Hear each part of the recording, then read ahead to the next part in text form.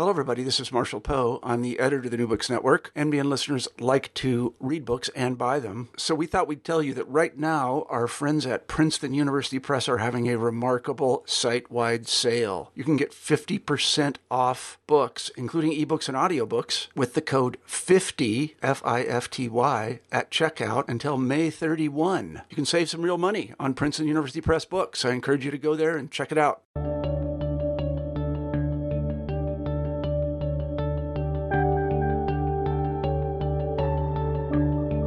Hello, everybody, and welcome back to New Books in History. I'm Marshall.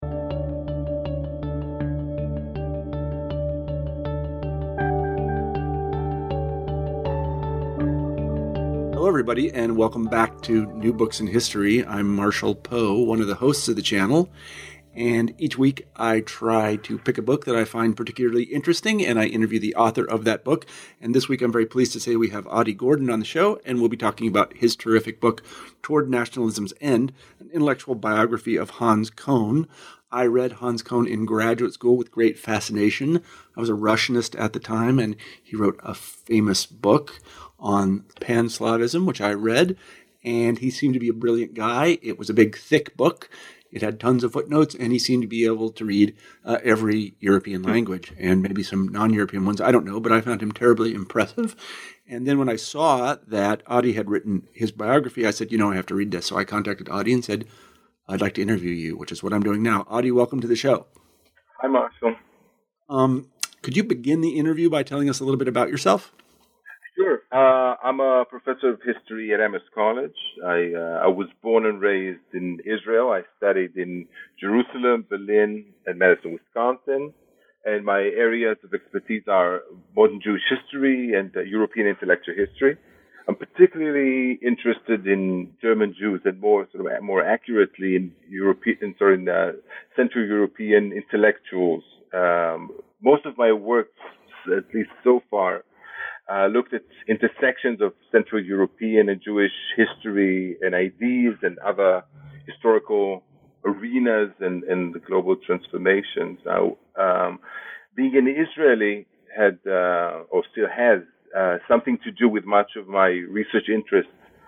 Questions about the nature and course of Jewish history or of Arab-Palestinian history matter in a very tangible way. And I was always sort of drawn to those questions. So my first book, for example, dealt with Jewish left-wing intellectuals who fled Nazi Germany to Palestine.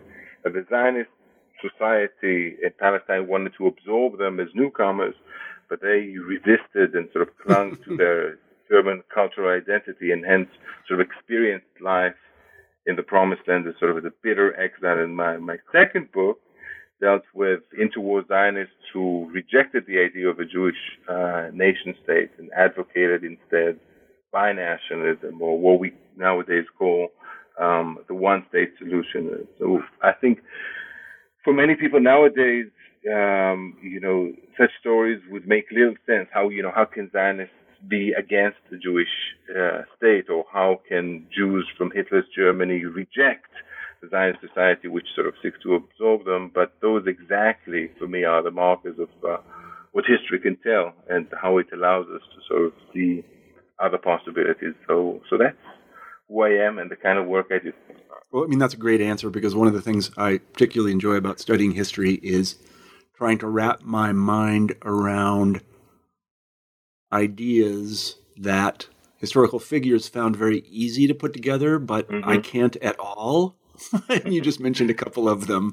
And I think Kohn's life, yeah, I think Kohn's life sort of nicely encapsulates much of what you're talking about, because to us, he's a very strange figure because he is able to unite ideas that, again, for us just do not go together at all. So, so let's talk a little bit about that. Why? You've kind of answered this question, but why did you write a biography of Hans Kohn?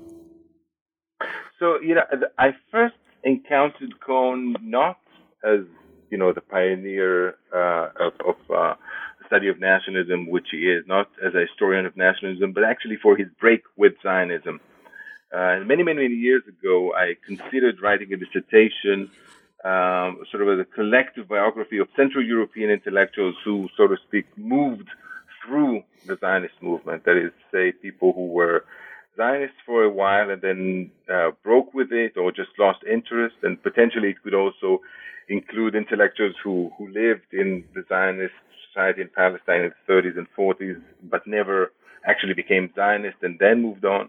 And, the list of prominent ex-Zionist intellectuals is astonishing. It is really long. It includes names like Nathan Birnbaum, Yaakov Dehan, Arthur Koestler, Arnold Zweig, Hannah Arendt in a way, Leon Ross, and quite a few others. And what I was seeking was sort of a certain common thread in what brought them to this break with Zionism, or something common in the experience of this break, or at least something common in the later impact. But ultimately, I abandoned the project. I felt that this is too disjointed for a dissertation, but I did keep Hans Kohn. Because, the more I learned about Kohn, the more he fascinated me and actually sort of confused me.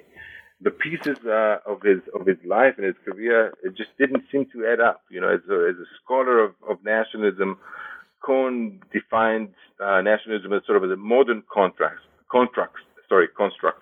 But in his Zionist writings, the nation was not a construct. It was a self-evident reality, sort of a link grounded, if you will, in the blood to antiquity.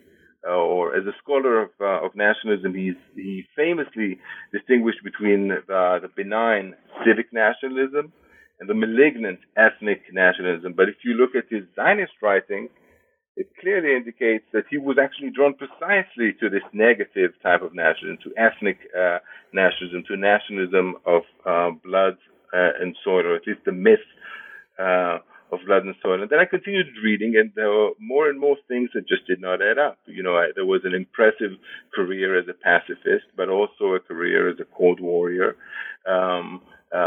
very serious about revolutionary socialism at one stage of his life, but then, very close to the Austrian School of Economics in a later stage. At one point, he sort of vilifies America, the U.S., and another stage he idealizes. In other words, I saw a series of dramatic ideological conversions at the heart of Kohn's biography, which both informed and were informed by his evolving theory of nationalism. Yeah. So interestingly, whatever political stance Kohn presented at a given time, he always did so as, the great authority on nationalism. And in his biography, I think that demonstrates how virtually all political ideologies of the 20th century theorized nationalism in order to legitimize themselves, legitimize their claims. And I would like to say also that there's yet another thing that we learn from those ideological conversions, from Kohn's ideological conversions. I came to see in him sort of a lifelong struggle with nationalism, which he tried to tame by analyzing it, by framing nationalism, by defining it, by giving the theory.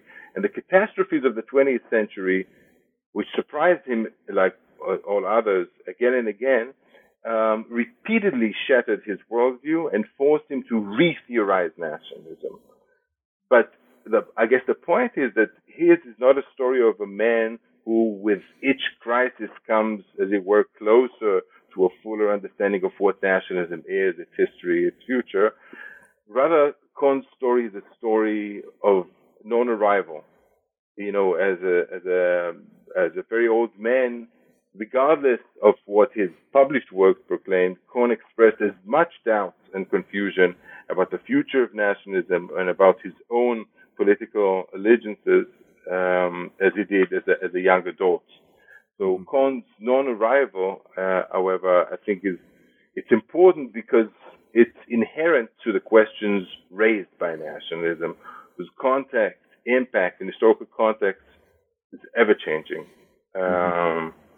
So I began looking into Kohn as through his break with Zionism, but what emerged was an entirely different book. And apart from being sort of a book which is also about Jewish history, Zionist history, or about intellectuals in politics, it became, I think, first and foremost, a book about nationalism, studying a man who very prominently formulated very different theories about nationalism at different times. This is a book about the changing perspectives on nationalism. I think it provides sort of historical perspective on how nationalism is experienced and understood.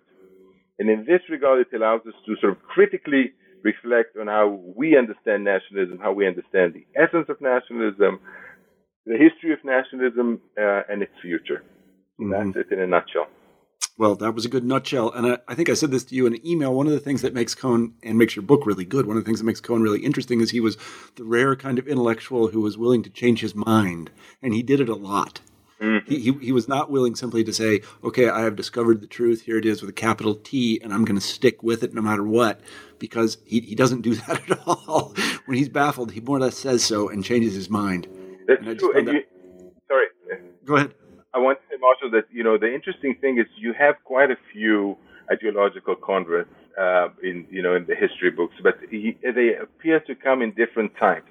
There are the ones who are sort of the bridge burners, like, Arthur Koestler, who pride themselves on saying, I am totally different. I see it entirely differently. I used to be a communist, and I'm an anti-communist. Yeah, that would be the kind of conversion experience that they have. Right. Yeah.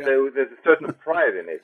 With Cohn, it's a bit different. I think he changes all the time, but continually he claims, as I said before, so and so. Like, he doesn't proclaim his ideological conversion, but rather presents himself as a overall consistent thinker. So in a way, in order to analyze him, I really had to read him against his own grain. I see just what you mean. I do. Well, let's get into his life. He was born and raised in Prague. This is a fascinating part of the book because, on the one hand, I was amazed how assimilated the Jews of Prague were, but not in the way we usually think about it. That he was thinking like a Habsburg. So, can you talk a little bit about that? Sure. So I think the Habsburg setting of his childhood, or the Habsburg Prague setting of his childhood, is sort of formative, at least if we think of his biography as a biography of the scholar of nationalism, in two ways. One is just the fact that he grew up in a multinational, multi-ethnic city where Jews, Germans, Czechs still lived side by side. And that was experienced in at least two ways. One is the omnipresence of the national conflict between German nationalists and Czech nationalists. That he, at least later in his life, came to be very critical of, and I would claim that also in a younger age was in equal measures both impressed by it and not oppressed at all. So that is the one context. And I think, if we situate Cohn's childhood or begin the trajectory of his life as a scholar of nationalism from this point, it's not only the conflict, but also the various Habsburg plans for dealing with it, the different architectures, if you will, political architectures that were presented at the time. So one that was very formative was the concept of nationalism of the Austro-Marxists, who basically saw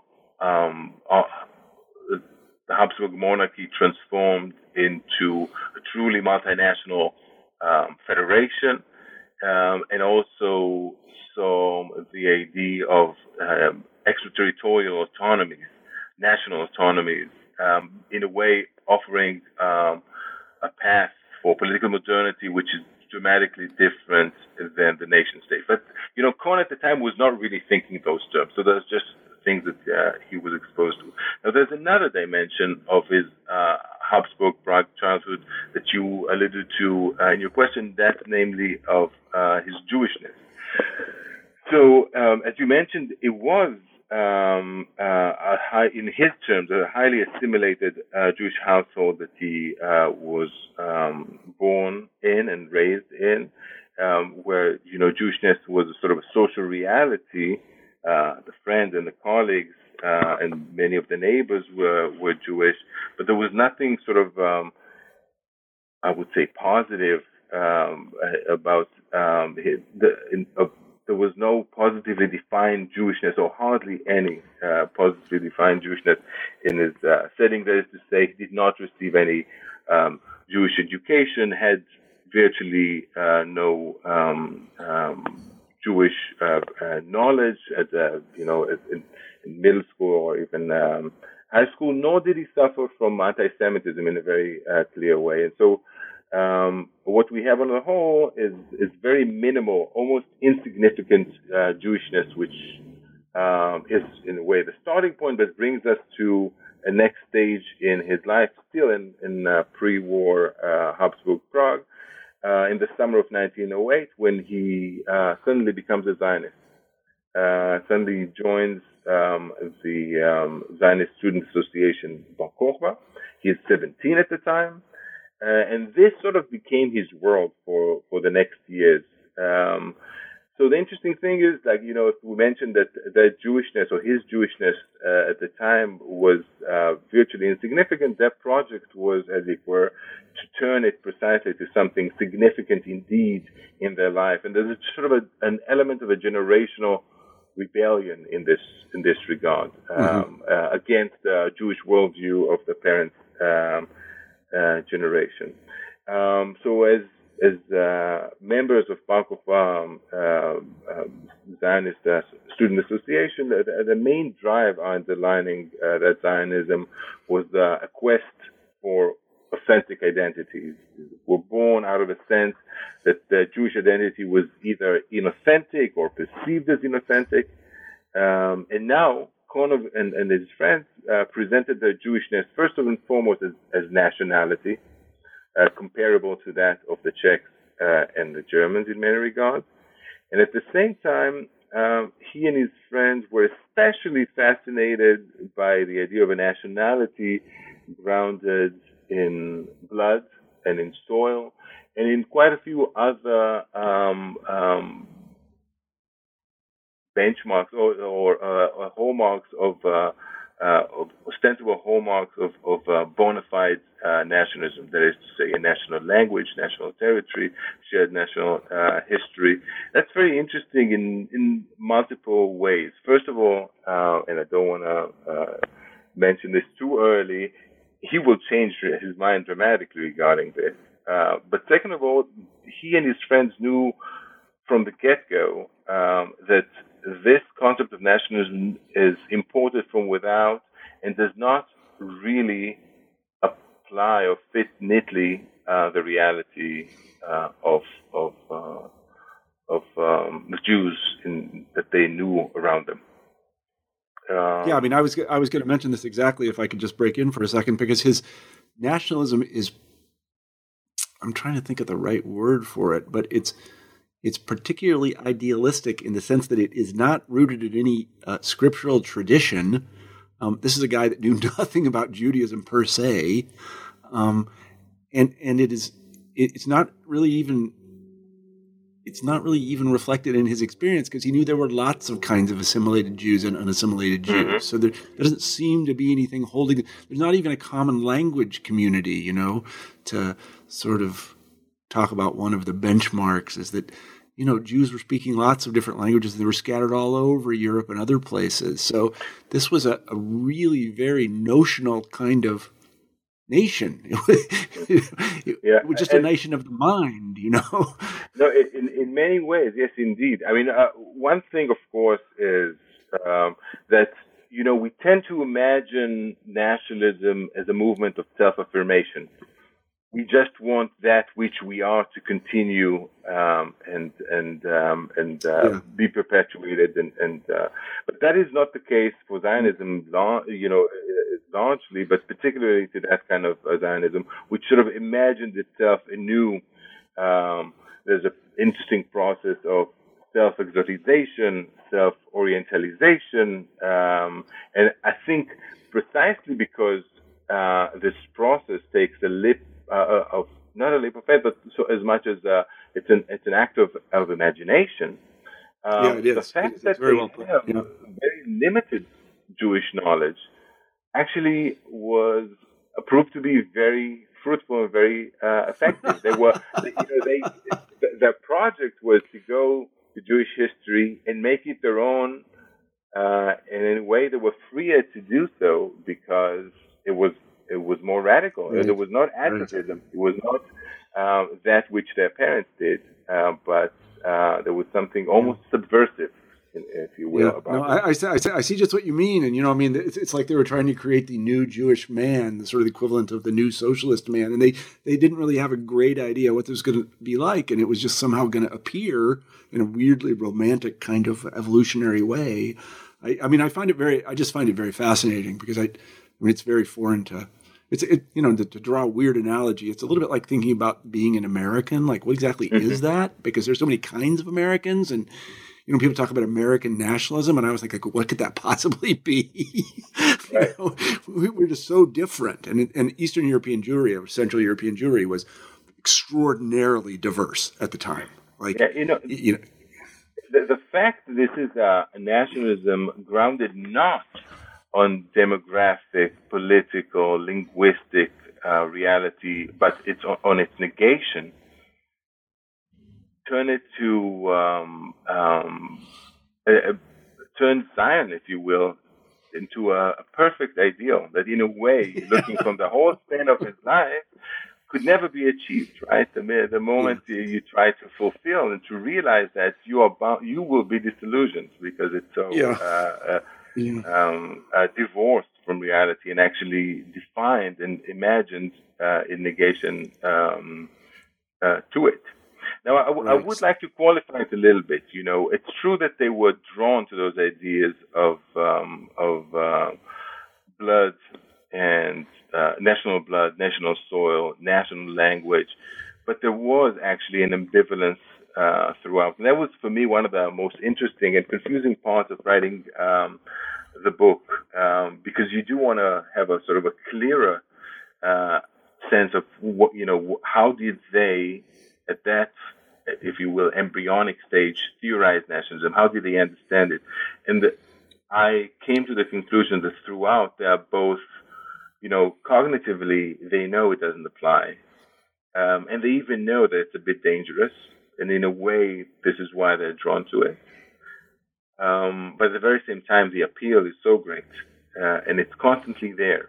So, in the chapter of the pre-war years, you can see quite a few essays that they write, because that's what those Zionists do at the time. They primarily write in German about the blood, the mystique of the blood, the importance of the blood, the idea of a primordial trait, which are beyond, one's decisions and even beyond our awareness. It's sort of subconsciously there. It's sort of an idea that attracted them in a great way. But in those very issues, the very next stage, they would write against racism. So how come race is bad and blood is good? It's sort of something that they had to struggle with, and it was the same applies to the idea of land and territory. Right. Yeah. No, it's very fraught. So let's move forward a little bit in his life. And so he has an unexpected turn of events. He ends up, if I recall correctly, captured by Russians in World War I, right? I mean, how does he get there? Yes. So World War I, first of all, World War I really changed his life. Like it changed many of the people of his generation, which is the generation of 1914, the generation of the war. And in a bit, I will say in what way he changed it, but there's just a progression of events. When the war broke out, he actually saw in it a great opportunity. He was, I'm not exaggerating, enthusiastic about the war, the possibilities that he ostensibly opened, and he saw it in many ways as a Jewish war of liberation. He wrote those poems and has somewhat jingoistic letters from the time in which he described how the war would revolutionize the Jewish world. And he was not alone in this sense. There were quite a few Jews of that generation throughout Europe and in a way throughout the world who facing the dilemma of the outbreak of World War I, conceptualized scenarios in which this actually could be a blessing in disguise for the Jews, or so they hoped. So one of the classic ideas was the liberation of the Jews of the Romanov Empire, of the Tsarist pogromist yoke, as they called it at the time. So he volunteered. Not only did he volunteer, he went to he was an officer cadet in officer school. And after sort of long training, he went to the front, volunteered to the front in March of 1915. And I'm assuming, I read his notes very carefully, I'm assuming that the first time that he saw battle was also the day and the moment that he was captured by the Russians. And he was captured by the Russians so all throughout the war, and actually beyond it. So he was captured, as mentioned, in March of 1915, but remained a prisoner of war until the end of the war, and then he was trapped in the Russian Civil War, and could not return home until 1920. And it's not a very exceptional case that happened to quite a few prisoners of war in the context of the Russian Civil War. As a POW in the Russian Far East, he witnessed for the very first time colonialism, and it left a very deep impact on him. And it became evident to him that a colonial setting gives nationalism an entirely different meaning, one that he would soon reflect on in his writings about Zionism and nationalism in general. But a few other things happened during this time that also shaped him. So first and foremost, he witnesses the collapse of the Austro-Hungarian Empire, his own country disintegrating into its national component. So the situation is he is a prisoner of war of a country that no longer exists in a war that already ended. Another thing that emerges is the rise of the nation-state model, and of course, definitely applies first and foremost to what used to be the Austro-Hungarian Empire, when the national components now demand a nation-state each. In those years as a POW, it was then that Cohn actually wrote his first systematic studies of nationalism, which already presented sort of an interesting dichotomy of sorts between two types of nationalism. At the time, he distinguishes between true nationalism, which is essentially spiritual self-affirmation, and what he calls the objectionable ideology of the nation-state on the other. Right. So what we can see here is someone who's seeing the impact of nationalism on a continental scale and tries to contain it by defining what nationalism is in a slightly different manner. So from here on out, for quite a few years, he has this idea of political nationalism and cultural nationalism on the other. Right? This idea of cultural self-affirmation as the true face of nationalism. Mm-hmm. I can say a few more things about what else he does in those years, but maybe more importantly, he see those years as the most decisive years of his life. You know, mm-hmm. They politicize him. So if you think about his Zionism earlier on, his nationalism earlier on, entirely not addressing any questions of international relations, the state, things along those lines, but it was sort of an inward-looking, not only cultural, but actually sort of spiritual nationalism focused on the dilemmas of the individual. So now he is politicized. His nationalism is politicized. He thinks about nationalism in entirely a different context.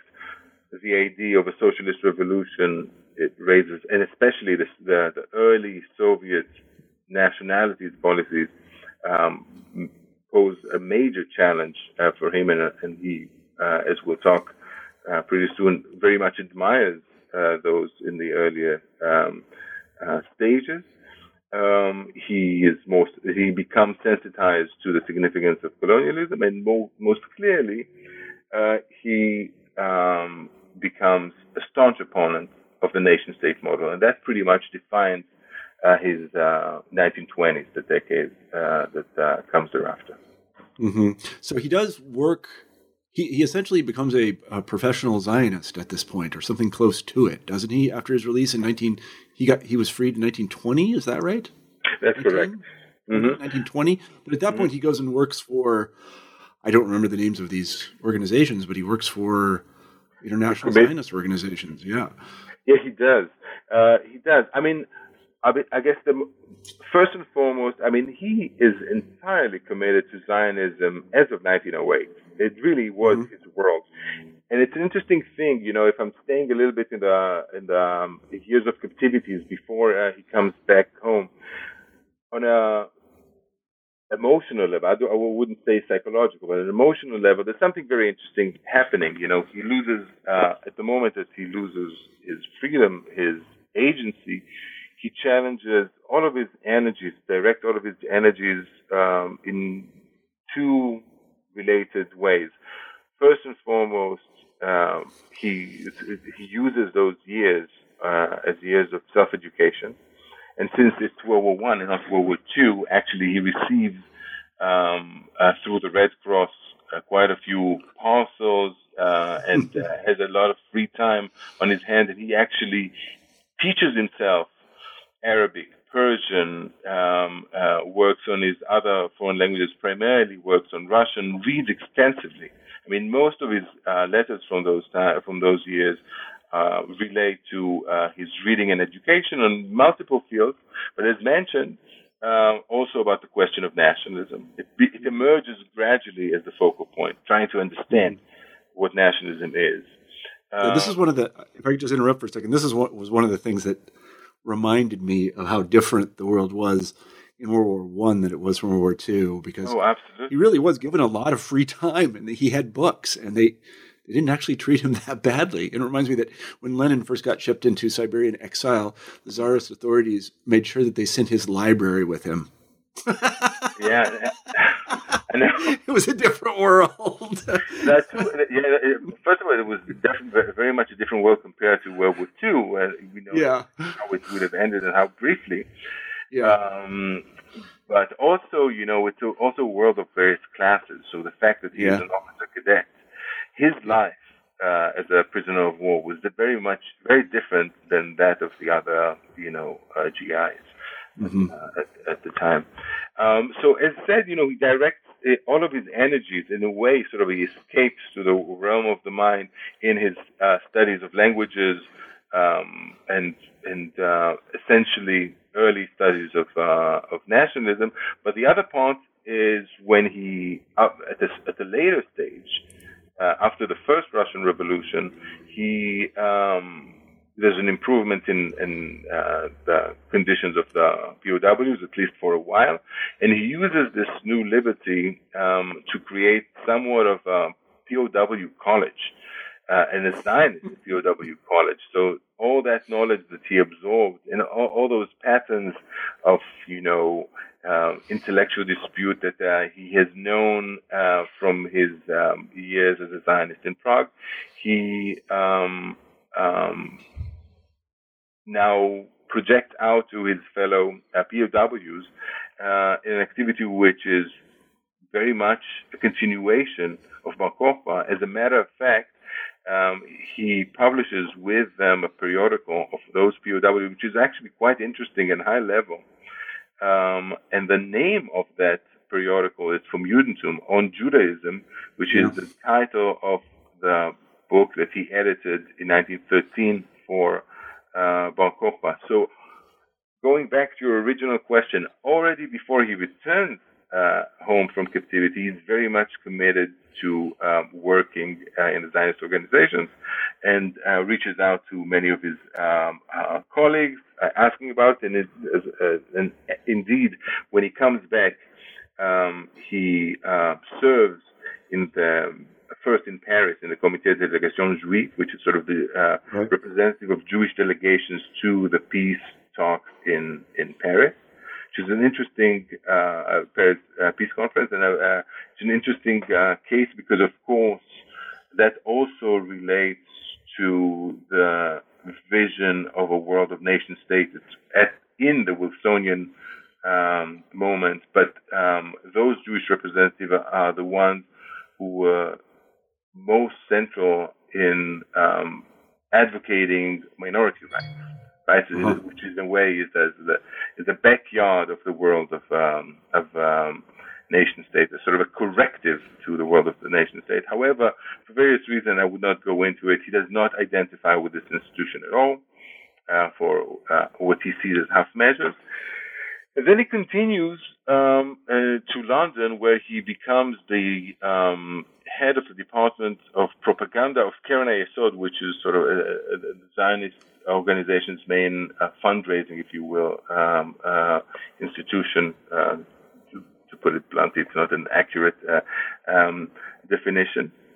And in this capacity, he stays for essentially until his break from Zionism. There is an interesting tension in the 1920s between his position as a salaried bureaucrat of the Zionist organization and his very radical statement against Zionist policy. Right? There's an interesting tension over there. Mm-hmm. Mm-hmm. Can you say a little bit about that? Sure. And that already sort of brings us neatly to his post-captivity, the return to Europe, and then his move to Palestine. So in the 1920s, largely... and he goes to Palestine in 1925, is that right? Yeah, so basically... So if I chart the map, he returned from Russian captivity in 1920, stays for about a year in Paris, then moves in 21 or 22 to London, where he stays until 1925, when he moves to Palestine together with the office in which he served. So this is the moment in which he moves to Palestine.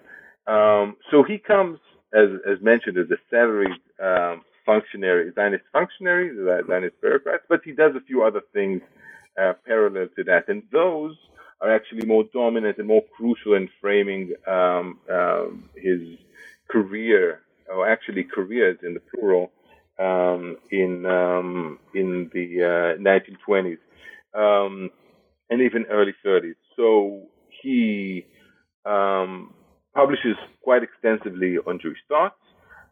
He is Middle East correspondent for German-speaking periodicals like the Neue Zürcher Zeitung and the Frankfurter Zeitung. He, more importantly, is an aspiring scholar of the modern Middle East, or the modern East, and particularly of nationalism in the Middle East. And he is also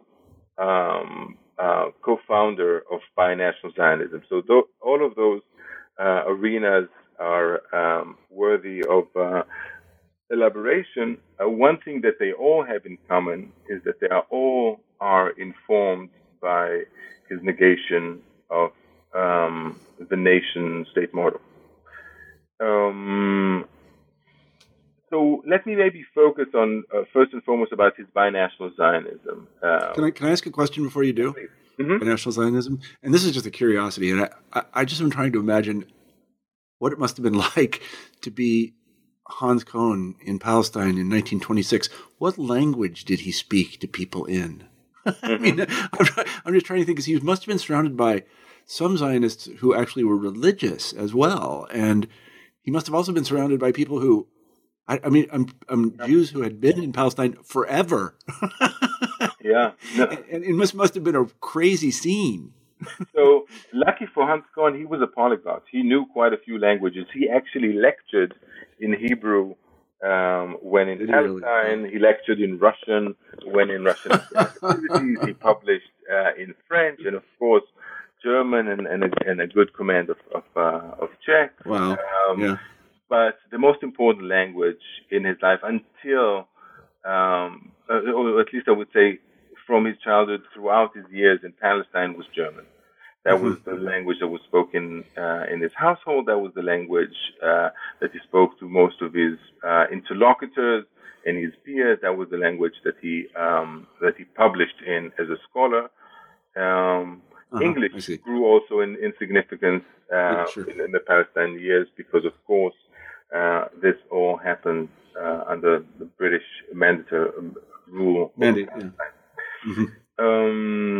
I was just interested in the kind of cultural milieu because it sounds absolutely fascinating in its diversity. So I just can't imagine what it was like to be there.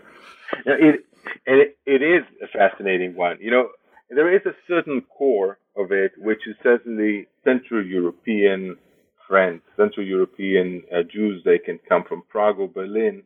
But if you look, for example, at the binational Zionists, the most dominant group among them are Central European Jews or German-speaking Jews. Some of them friends that he had even before he moved to Palestine. But that's not the whole picture, right? There were also Eastern European Jews from the States, like Judah L. Magnus, and quite a few others. I guess the interesting thing is that it's not only the small marginal group of like-minded intellectuals around Kohn that is interesting, but I think the society, the Jewish society in Palestine, the Zionist society at the time, it's fascinating, right? We're talking about here a small immigrant society, extremely young, really young. So many of them are young adults or even younger than that. It is they create a society and a culture and an identity for themselves in a different continent, away from Europe, and sort of imagining themselves anew. And I think this definitely appealed to Kohn even after his aforementioned break with Zionism. This is well, I can kind of imagine it did, because in a sense, what it was nationalism as an idea and not as an ethnicity, because these people were ethnically very different, but they were all somehow Zionists. Yeah. You see what I mean? Yes, I do. I mean, they definitely came from different languages and different backgrounds. I mean, so that side of it was definitely very appealing for him. But of course, he and many of his colleagues were increasingly concerned about where this heads, where this leads. So just to give sort of a general picture of what he does in the 20s, I mentioned that he begins to write as a scholar, not yet fully as a scholar of nationalism writ large, a general scholar of nationalism, but particularly of nationalism in the Middle East. And he writes actually with a great degree of identification. And you can see how the various things sort of merge. On the one hand, he presents a trajectory of a historical trajectory of Arab nationalism or nationalism in the Middle East that does not necessarily point towards the creation of new nation states, and there's always the option of some multinational federations. And you can see how when he writes, he also writes for fellow Zionists. So it's very easy to draw parallels between the history of Zionism, which he also writes in those years, and the history of Arab nationalism or Middle Eastern nationalism writ large. I guess there's one more field that I should mention of his activity in the 1920s, which is interesting, and I discovered relatively late into this project, is the fact that Kohn was quite central in international pacifism in the 1920s. Yeah. And that, too, is related to his negation of the nation-state model and sort of an understanding that in order for pacifism to be effective, it has to not just talk about slogans, but really think about international relations and have sort of a viable alternative or a broad strategy grounded in an understanding of nation-state dynamics, basically seeing the nation-state model as the cradle of future wars. Right. You did mention earlier, and I don't want to leave this portion of the conversation out, you mentioned this concept of binational Zionism. Again, here's one of these things that those just don't go together for me very well. What is that thing? So binational Zionism is an ideology of certain Zionists who believe that the proper realization of Zionism, the creation of a Jewish national home in Palestine or Jewish national revival, is best realized in not in the creation of Jewish nation state in Palestine or the creation of Palestine as a Jewish nation state, but in the creation, which the two are different, right? It's a right, they are. Yes. Two states side by side, but in the creation of some kind of a federation or a confederation with complete political equality for Arabs and Jews. And I want to explain, how they even come to this idea. So there are multiple routes to that. On the one hand, we can definitely see how when Cohn and other formulated this vision of a binational Palestine, they leaned on thoughts of Austro-Marxists and other Habsburg political thinkers and adopted and tried to apply a few of their concepts. We can also see how that relates to a nationalism or to a Zionism, which never thought of itself as purely political, but focused on a cultural revival, a national revival, was more like inward looking. But I think the most crucial element, and I've grown to understand this and accept it increasingly, is the realization of Cohn, but not only of his, but also of quite a few other binationalists, that whether the Zionists wanted it or not, Zionism is taking place in a colonial setting, and the relation between the Zionist settlers and the Palestinian Arabs is the relation between the colonizer and the colonized, regardless if Zionists wanted it, regardless if Zionists are even aware of it. And since they assumed that the age of colonialism is on its way out sooner or later, building a Jewish nation state on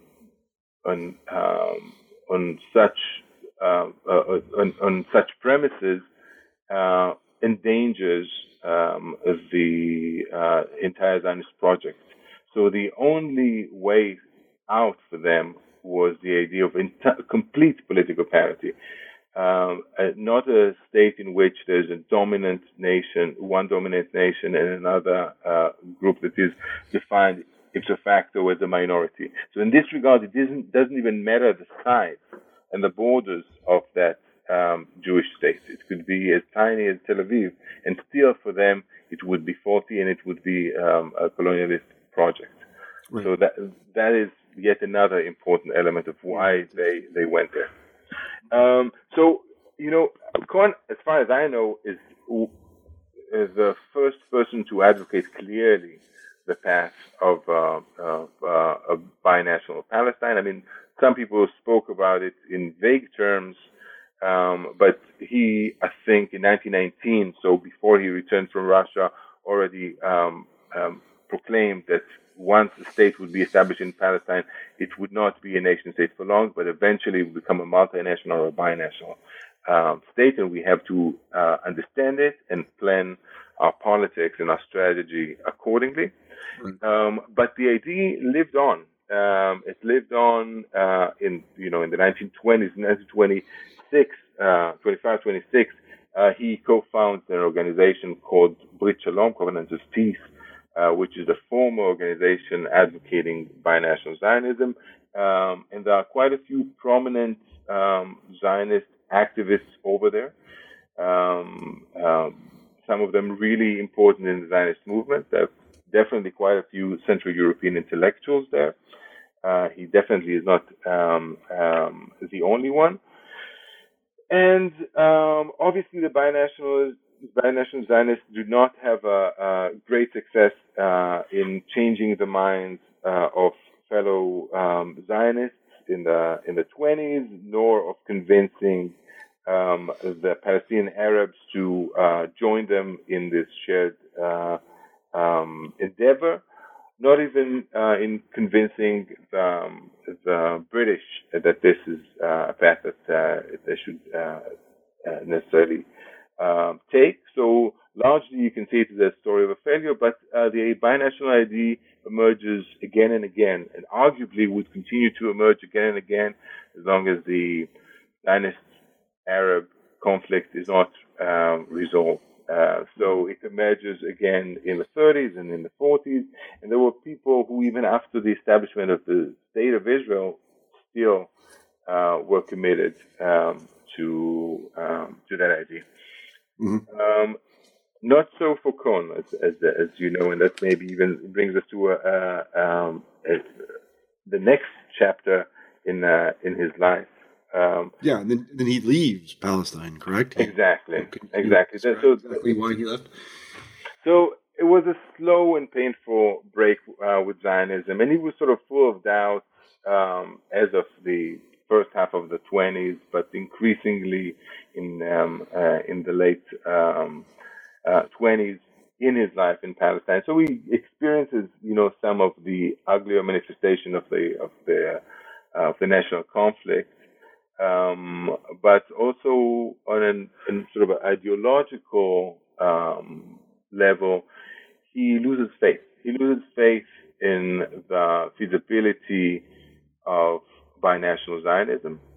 He begins to think that it actually is counterproductive, and rather than convincing any Zionist or Arab nationalist or British official to move towards that path, it actually serves as a fig leaf, as a propaganda facade against its will, basically covering up or giving a wrong impression of what Zionist policies at the time are, and presenting it as Zionism, which is more dovish than it actually was. He also thought that it actually, rather than convincing fellow Zionists, creates a greater anger and right-wing radicalization or militarist radicalization against the ineffective binationalists. And there are a few endeavors in his life in the late 20s that sort of are tangled with his crisis with binational Zionism, with Zionism writ large. One of them, I think, I would argue, is him writing the biography of his great Zionist mentor, teacher, Martin Buber, philosopher Martin Buber. And it's a biography. It begins the biography written by a disciple, but he becomes increasingly critical of Buber, and that sort of gives him a possibility of thinking anew and more critically about what he has done, his own life. So in private letters, he always calls it not Buber's biography, but his own, that is Cohn's autobiography. And there's also the struggle with pacifism, that he increasingly realizes that this does not mean as well as his work on Arab nationalism also brings him to be more critical, not so much of the Zionists, of his fellow Zionists, but actually of Arab nationalism and the prospect of actually having the possibility of having an actual peace agreement with the other side, or ever appeasing their needs. So all of those things together bring him to the point that he further radicalizes his positions. He publishes a few articles as a German language correspondent to the Middle East about Zionism that provoked the ire of many of his fellow Zionists, and the fact that he's a salaried functionary of the Zionist organization, they force his dismissal. But before they do that, he does the classic move of saying, "You know what? I quit." But that is very publicly. That's very publicly, and sent many letters, public letters, and in those days everything was in so many carbon copies. To his superiors about why the gig is out, why Zionism would never work. And interestingly enough, he slams the door on Zionism, but frankly has nowhere to go. Yeah. And that happens in late 1929. In the immediate wake of the Palestinian Arab riots in the summer of 1929, when it becomes evident to him that Zionism could never aspire to be anything but the creation of a Jewish nation state in Palestine, and that it has to go through an inevitable, bloody, and long conflict with the Arab Palestinian national movement. So after he makes all those proclamations, he now needs to go somewhere and find something to do, and that he's stuck in limbo for quite a few years until the spring of 1934, when he lands in a position or is invited to serve as a professor of history at Smith College, Northampton. Right down the street from where I live. Exactly. Yeah. That must have been quite a shock for him to show up in Western Massachusetts, sleepy Western Massachusetts, rural school. It was. It definitely was. On the one hand, the years leading up to this were nerve-wracking because he had a wife and a child that he needed to support. He was in his early 40s, had no job prospect in the horizon, and he at many times doubted that he would ever get a position anywhere. Now, he would have probably considered teaching also in Germany, but if you know the years, it's already 1933. Even his work as a correspondent to German publications is being limited, and that's sort of another drama. So at the background of him moving to Northampton, to his new life in the New England setting, and the background is his break with Zionism and the rise of Nazism, or more broadly fascism in Europe, the growing crisis in Europe. So, as mentioned, at the age of 43, he leaves Palestine for good to become professor at Smith, and the move to the U.S., as mentioned, was coincides also with the consolidation of Nazi rule over Germany, and also his academic breakthrough in the States occurs during World War II with his 1944 magnum opus, The Idea of Nationalism. Mm-hmm. So many things change over there. We can address them one by one, but maybe if I focus on his scholarship and his career first. Yeah, I think that's the best idea. So first of all, up until that point, he was primarily a scholar of the modern Middle East. He moves to Smith as a Europeanist, and that very much shapes his work on nationalism. Throughout this period, he becomes, also before he left Palestine, his work was increasingly addressing nationalism more broadly, the history of nationalism more broadly. But now he becomes sort of an authority in the field, and the context in which he wrote, the change in the context is crucial. So Nazism transformed the nature and purpose of discussions about the essence of nationalism. And if people in the 1920s wrote about nationalism addressing primarily the question of self-determination and things along those lines, now the question was fascism and Nazism. And the question, that Kohn's readers would ask is, why did German nationalism deteriorate to Nazism? Mm-hmm. And whether all nationalism had a similar potential, similar propensity of becoming fascism. And Kohn's response was his familiar distinction between ethnic and civic nationalism, which dominated his writing henceforth. Only civic nationalism, he would assert, retained some kind of a universal horizon, an innate propensity to always form federations or unions greater than itself.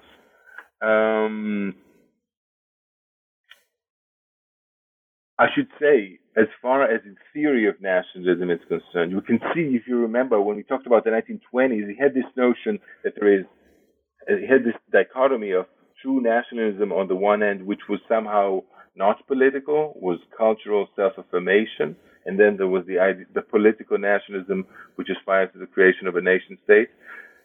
With his break with Zionism, this collapsed. This theory collapses, and he basically thinks that in this time, the only relevant category of nationalism is political in one shape or form, and precisely because nationalism is dangerous or has a dangerous potential, it's important to distinguish between different kinds of political nationalism, and that here comes the distinction between the civic and ethnic nationalism. I should also maybe mention another contribution that he made to the study of nationalism roughly around that time, in the 30s, and that is the definition of nationalism as a modern construct. So historicizing nationalism, saying that nationalism began at a certain moment, and insinuating, sometimes saying more clearly, that if it had a beginning, it will also have an end. Right? It's a historical phenomenon that began at some point, and for him, in the modern age, and would end, he always hoped, just around the corner.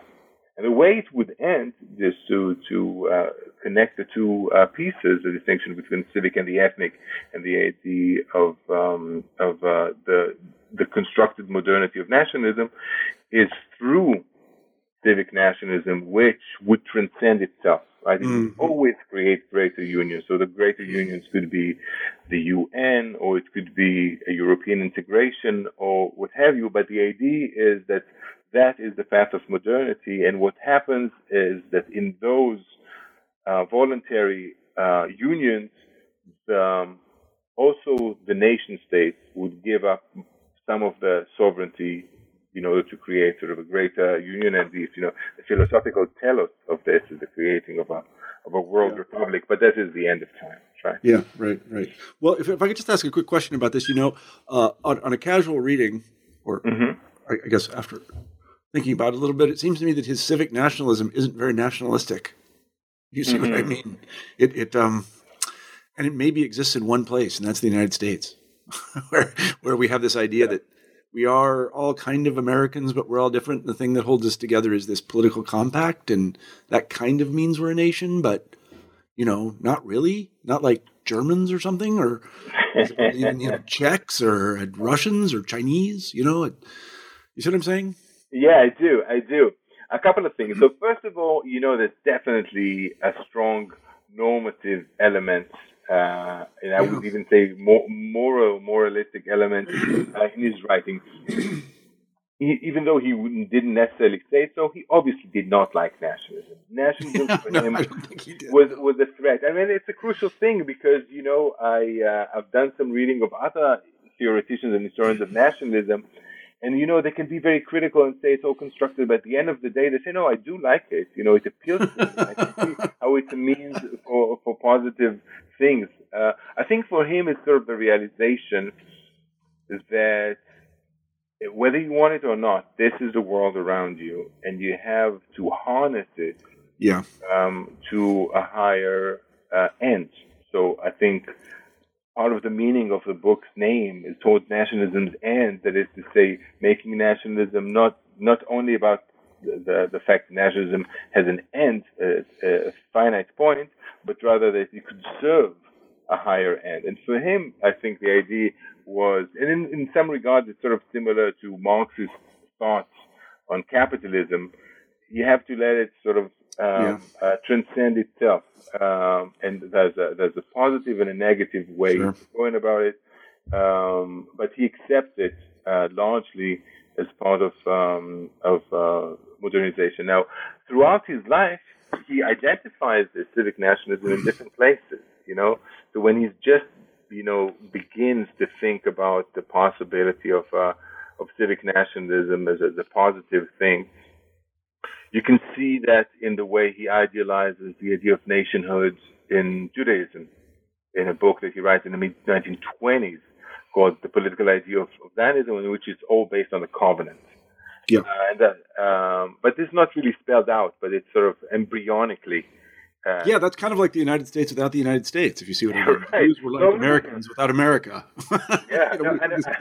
It's called the Constitution, and Jews have what Moses brought down from the mountain, and that holds us all together. I see what you're saying.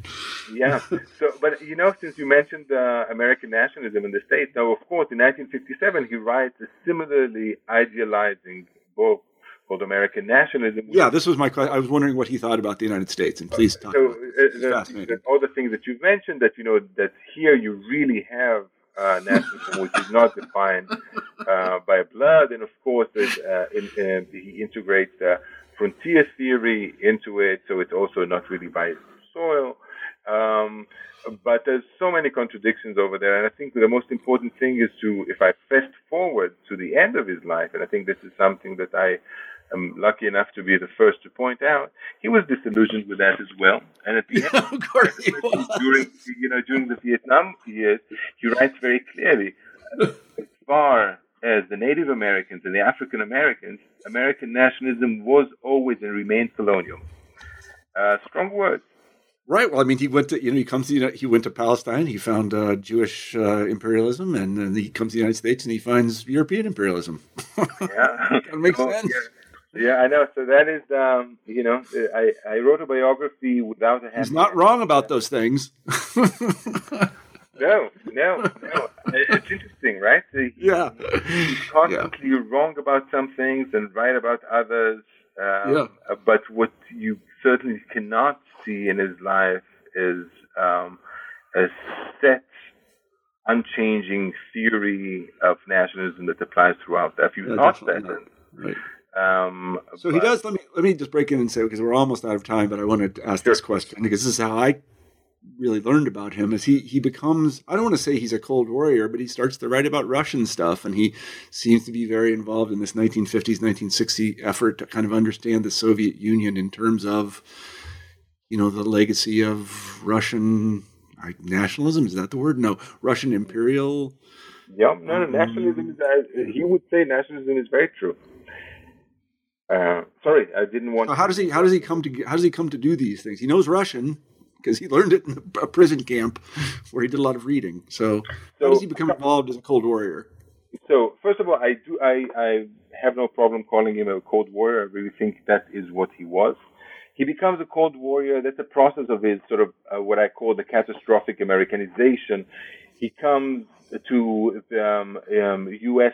initially very critical of the U.S., but when things get really thorny and dangerous with the international crisis of the late 30s, he and a few other European emigres become very vocal as anti-isolationists. And they go to fellow Americans, and they themselves are not Americans at the time, but they go to Americans and tell them, this is not what we can do much better than this, and we have certain values. And it basically gives them an idealized version of American values.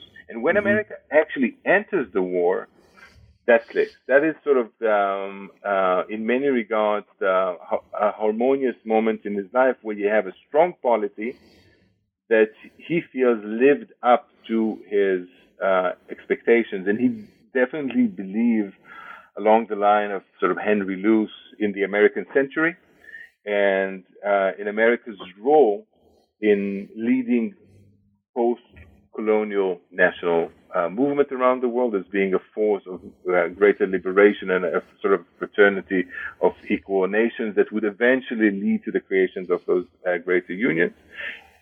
He's entirely, he gladly volunteers to activities for he's a founding member of the Congress for Cultural Freedom, goes regularly to lecture to Germans and Austrians on behalf of the United States, and as we know, sponsored by the CIA.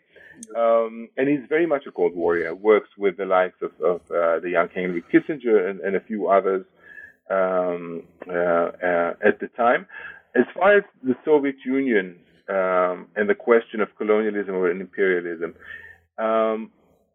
it is very important for him as a Cold Warrior at the time to expose what he thinks is Soviet anti-colonial posturing. And his claim pan-Slavism, of course, is that behind this idea of fraternity of Slavic nations, there is a great Russian, an important correction, great Russian nationalism which demands to subordinate fellow Slavic nations. So for him, it's continental imperialism. And in this regard, it's very similar to Hannah Arendt, who writes around that time about the Soviet Union in a similar fashion. So that's what brings him over there. And I don't think he is, there's a Cold War idealism in him, but I don't think that he's ever, it's not that there's no naivety in him. I don't think he ever does it cynically. So I think he really does believe in the promise of the U.S. and of NATO.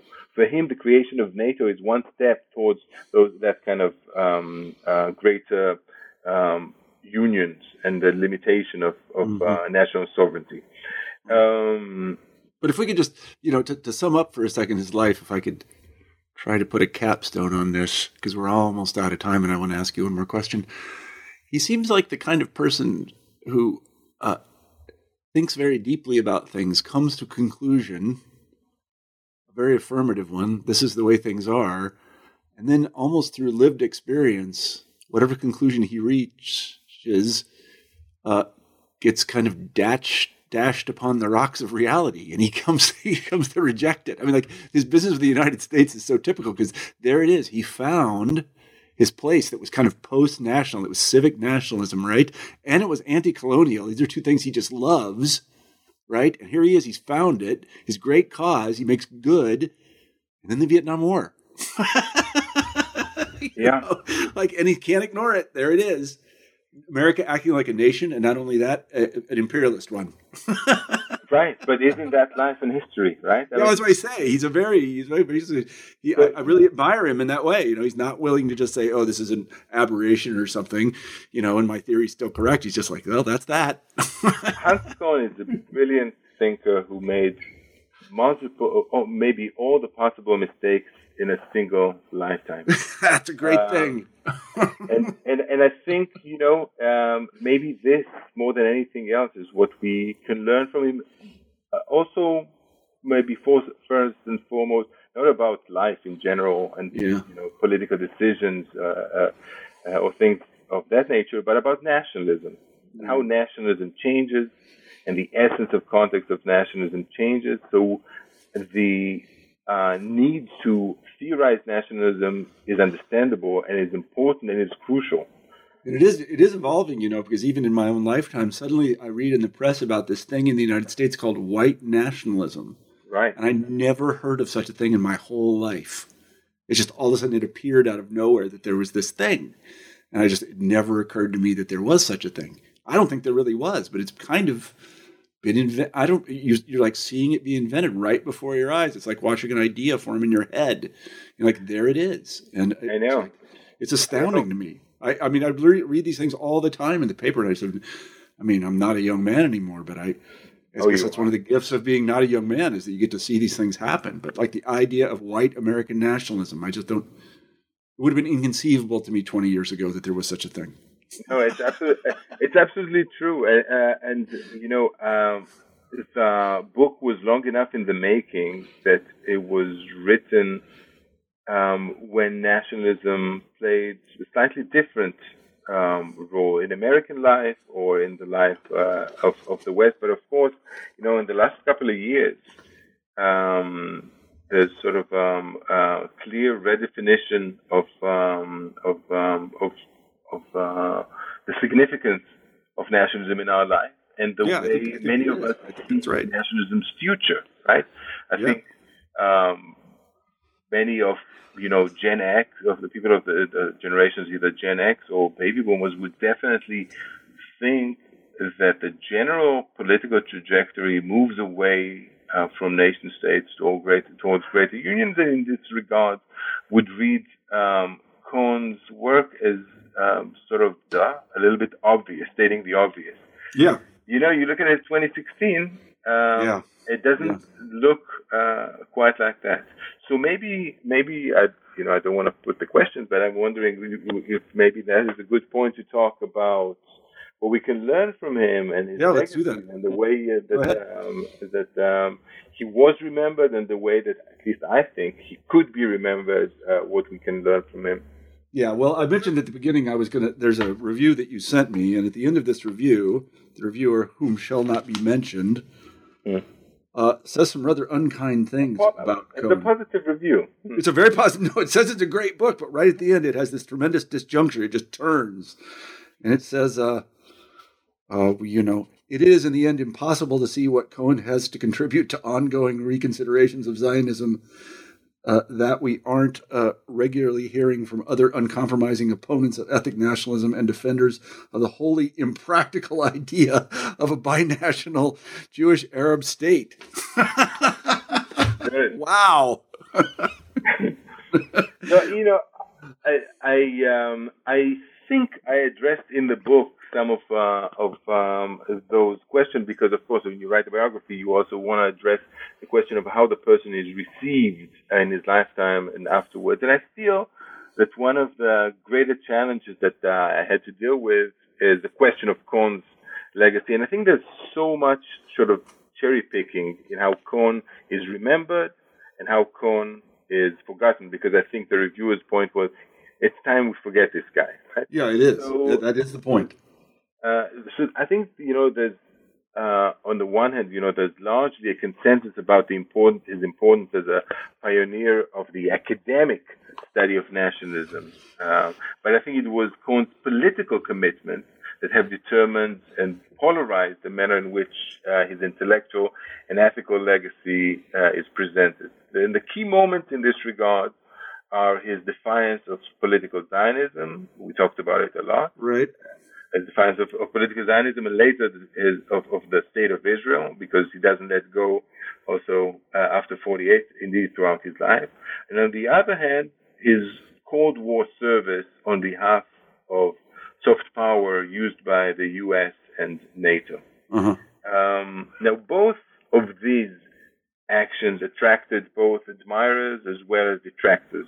So you have one camp then that saw his theory of nationalism as nothing more than apology of colonialism. That would be Soviet scholars of nationalism at the time, or as self-congratulatory Western demonization of Eastern European nationalism. That is sort of more versions of the New Left. Another camp, however, would celebrate him as a model, almost sort of Cassandra-like prophet of progressive self-critique. Those would be people who are critics of Zionism or the State of Israel, and see in him a man who spoke, say, truth to power. And it is for these reasons that people wanted to either remember him or forget him. I think those are the two crucial moments. Now, needless to say, each of these camps is familiar only with one aspect of Cohen, and the portrait that I've presented is, I hope, somewhat fuller one, containing inattentions and also theoretical irresolvability. And I think it is more indicative of the struggle that we all have in coming to terms not only with our nationalism or the nationalism of the other, but with nationalism as such. Many of us may want to wish it away, but the fact is that the last couple of years have once again redefined the significance and role of nationalism in much of the world, and perhaps most tangibly in the West. So, well, I think that's the story of his, if there's a takeaway, and, one hates to simplify things like this, but I think he wanted to wish away nationalism his whole life, and he was hoping that it would just go away. But every place he went, it was just there, and it emerged in forms that he hadn't anticipated. And Lord knows, as we just said, that's happened it's happened in the last 10 years in the United States. Yeah. Who anticipated this? I didn't. Right. No. I mean, the magnitude of events like, the reaction to the Greek debt crisis, the European reaction to the refugee crisis, the Brexit vote, the Trump campaign. Nobody would anticipate these things. So I have a few points that I want to sort of mention in this regard. Do that. Shortly before leaving office, President Obama warned, and I quote, against the rise of the crude sort of nationalism or ethnic identity or tribalism that is built around an us and a them.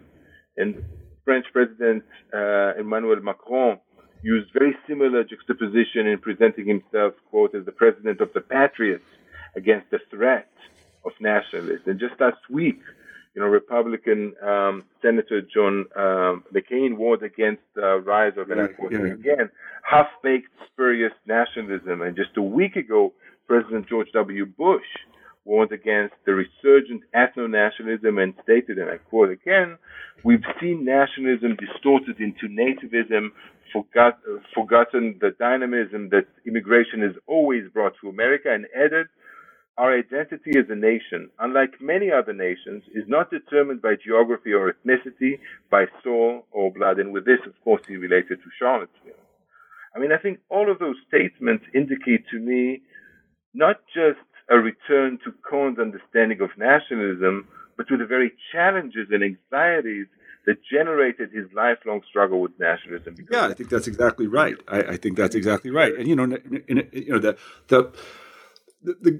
the positive side of this is that we have people like Cohen to remind us of these things. That and then the challenging part is that this is not just going to go away. It just comes back like a bad penny. It just does not go away, and you really have to, wishing it away in some theoretical sense by calling it an imagined community or something. That just isn't going to work. Sorry, it's going to always come back, and his life is sort of a testament to that. I loved your book. I thought it was great, and I think that more people should read about this guy. What is it? Let me ask you this. I know we're well over time, but does anybody remember Hans Cohen in Israel today? Is there a Hans Cohen Institute or a Hans Cohen, I don't know, chair of history, or is there anything that is, Not really. I would not say that, Hans Cohen is necessarily seen in very negative light in Israel nowadays. I think the academic discourse has moved past that. So there are definitely scholars, I'm definitely not the only Israeli who's interested in Hans Cohen and the vistas that he opens to the history of Israel or the history of Zionism. But definitely there isn't any Hans Cohen Institute in Israel. He himself, of course, never made his peace with Israel, even though much of his family was there, many of his closest friends remained there, but he would never even set foot on Israel's soil after 1934. And this is a man who visited, he traveled in the 50s, Egypt and Syria and Lebanon and all of the entire region, but he would definitely not go to Israel. So obviously there is both a resentment of Israel in him that is both grounded in biography and in political ideology. There is a growing interest in Cohn's writing in, I would say, the last 10 years. Around the world, there was a republication of the idea of nationalism. I think more than half a century after it was originally published. But who knows? Maybe now the new calamities that history. I don't know. Would generate a great renaissance of Hans Kohn scholarship. Well, let me ask you the traditional final question. We're well over time, but this is too interesting, and I could talk about this forever. Adi, what are you working on now? What is your next project or current project? All right, I will be really brief regarding this. I am working now on German right-wing interwar intellectuals who call themselves the conservative revolutionaries. And specifically, I'm looking at 5 different groups of scholars who identified as conservative revolutionaries. I'm looking at the ways in which they theorized Jewish difference, what they called Jewish difference, how the Jews are different. And I think there was a certain lesson that they wanted to draw from the Jewish sense of distinctiveness into the German settings, all hostilities and animosities aside. So that is it in a nutshell. Mm-hmm. Well, that sounds good, and we'll have you on the show when it's done, okay? Thanks so much, Marshall. Okay. Well, let me say we've been talking to Adi Gordon today about his terrific book, Toward Nationalism's End, an intellectual biography of the great Hans Kohn. So, Adi, let me thank you for being on the show. Thank you, Marshall. And let me say thank you to everyone who listens to this podcast. My name is Marshall Poe, and I'm the editor of the New Books Network, and we really appreciate you listening to all of our podcasts and look forward to publishing more of them for you. So I hope you have a great week.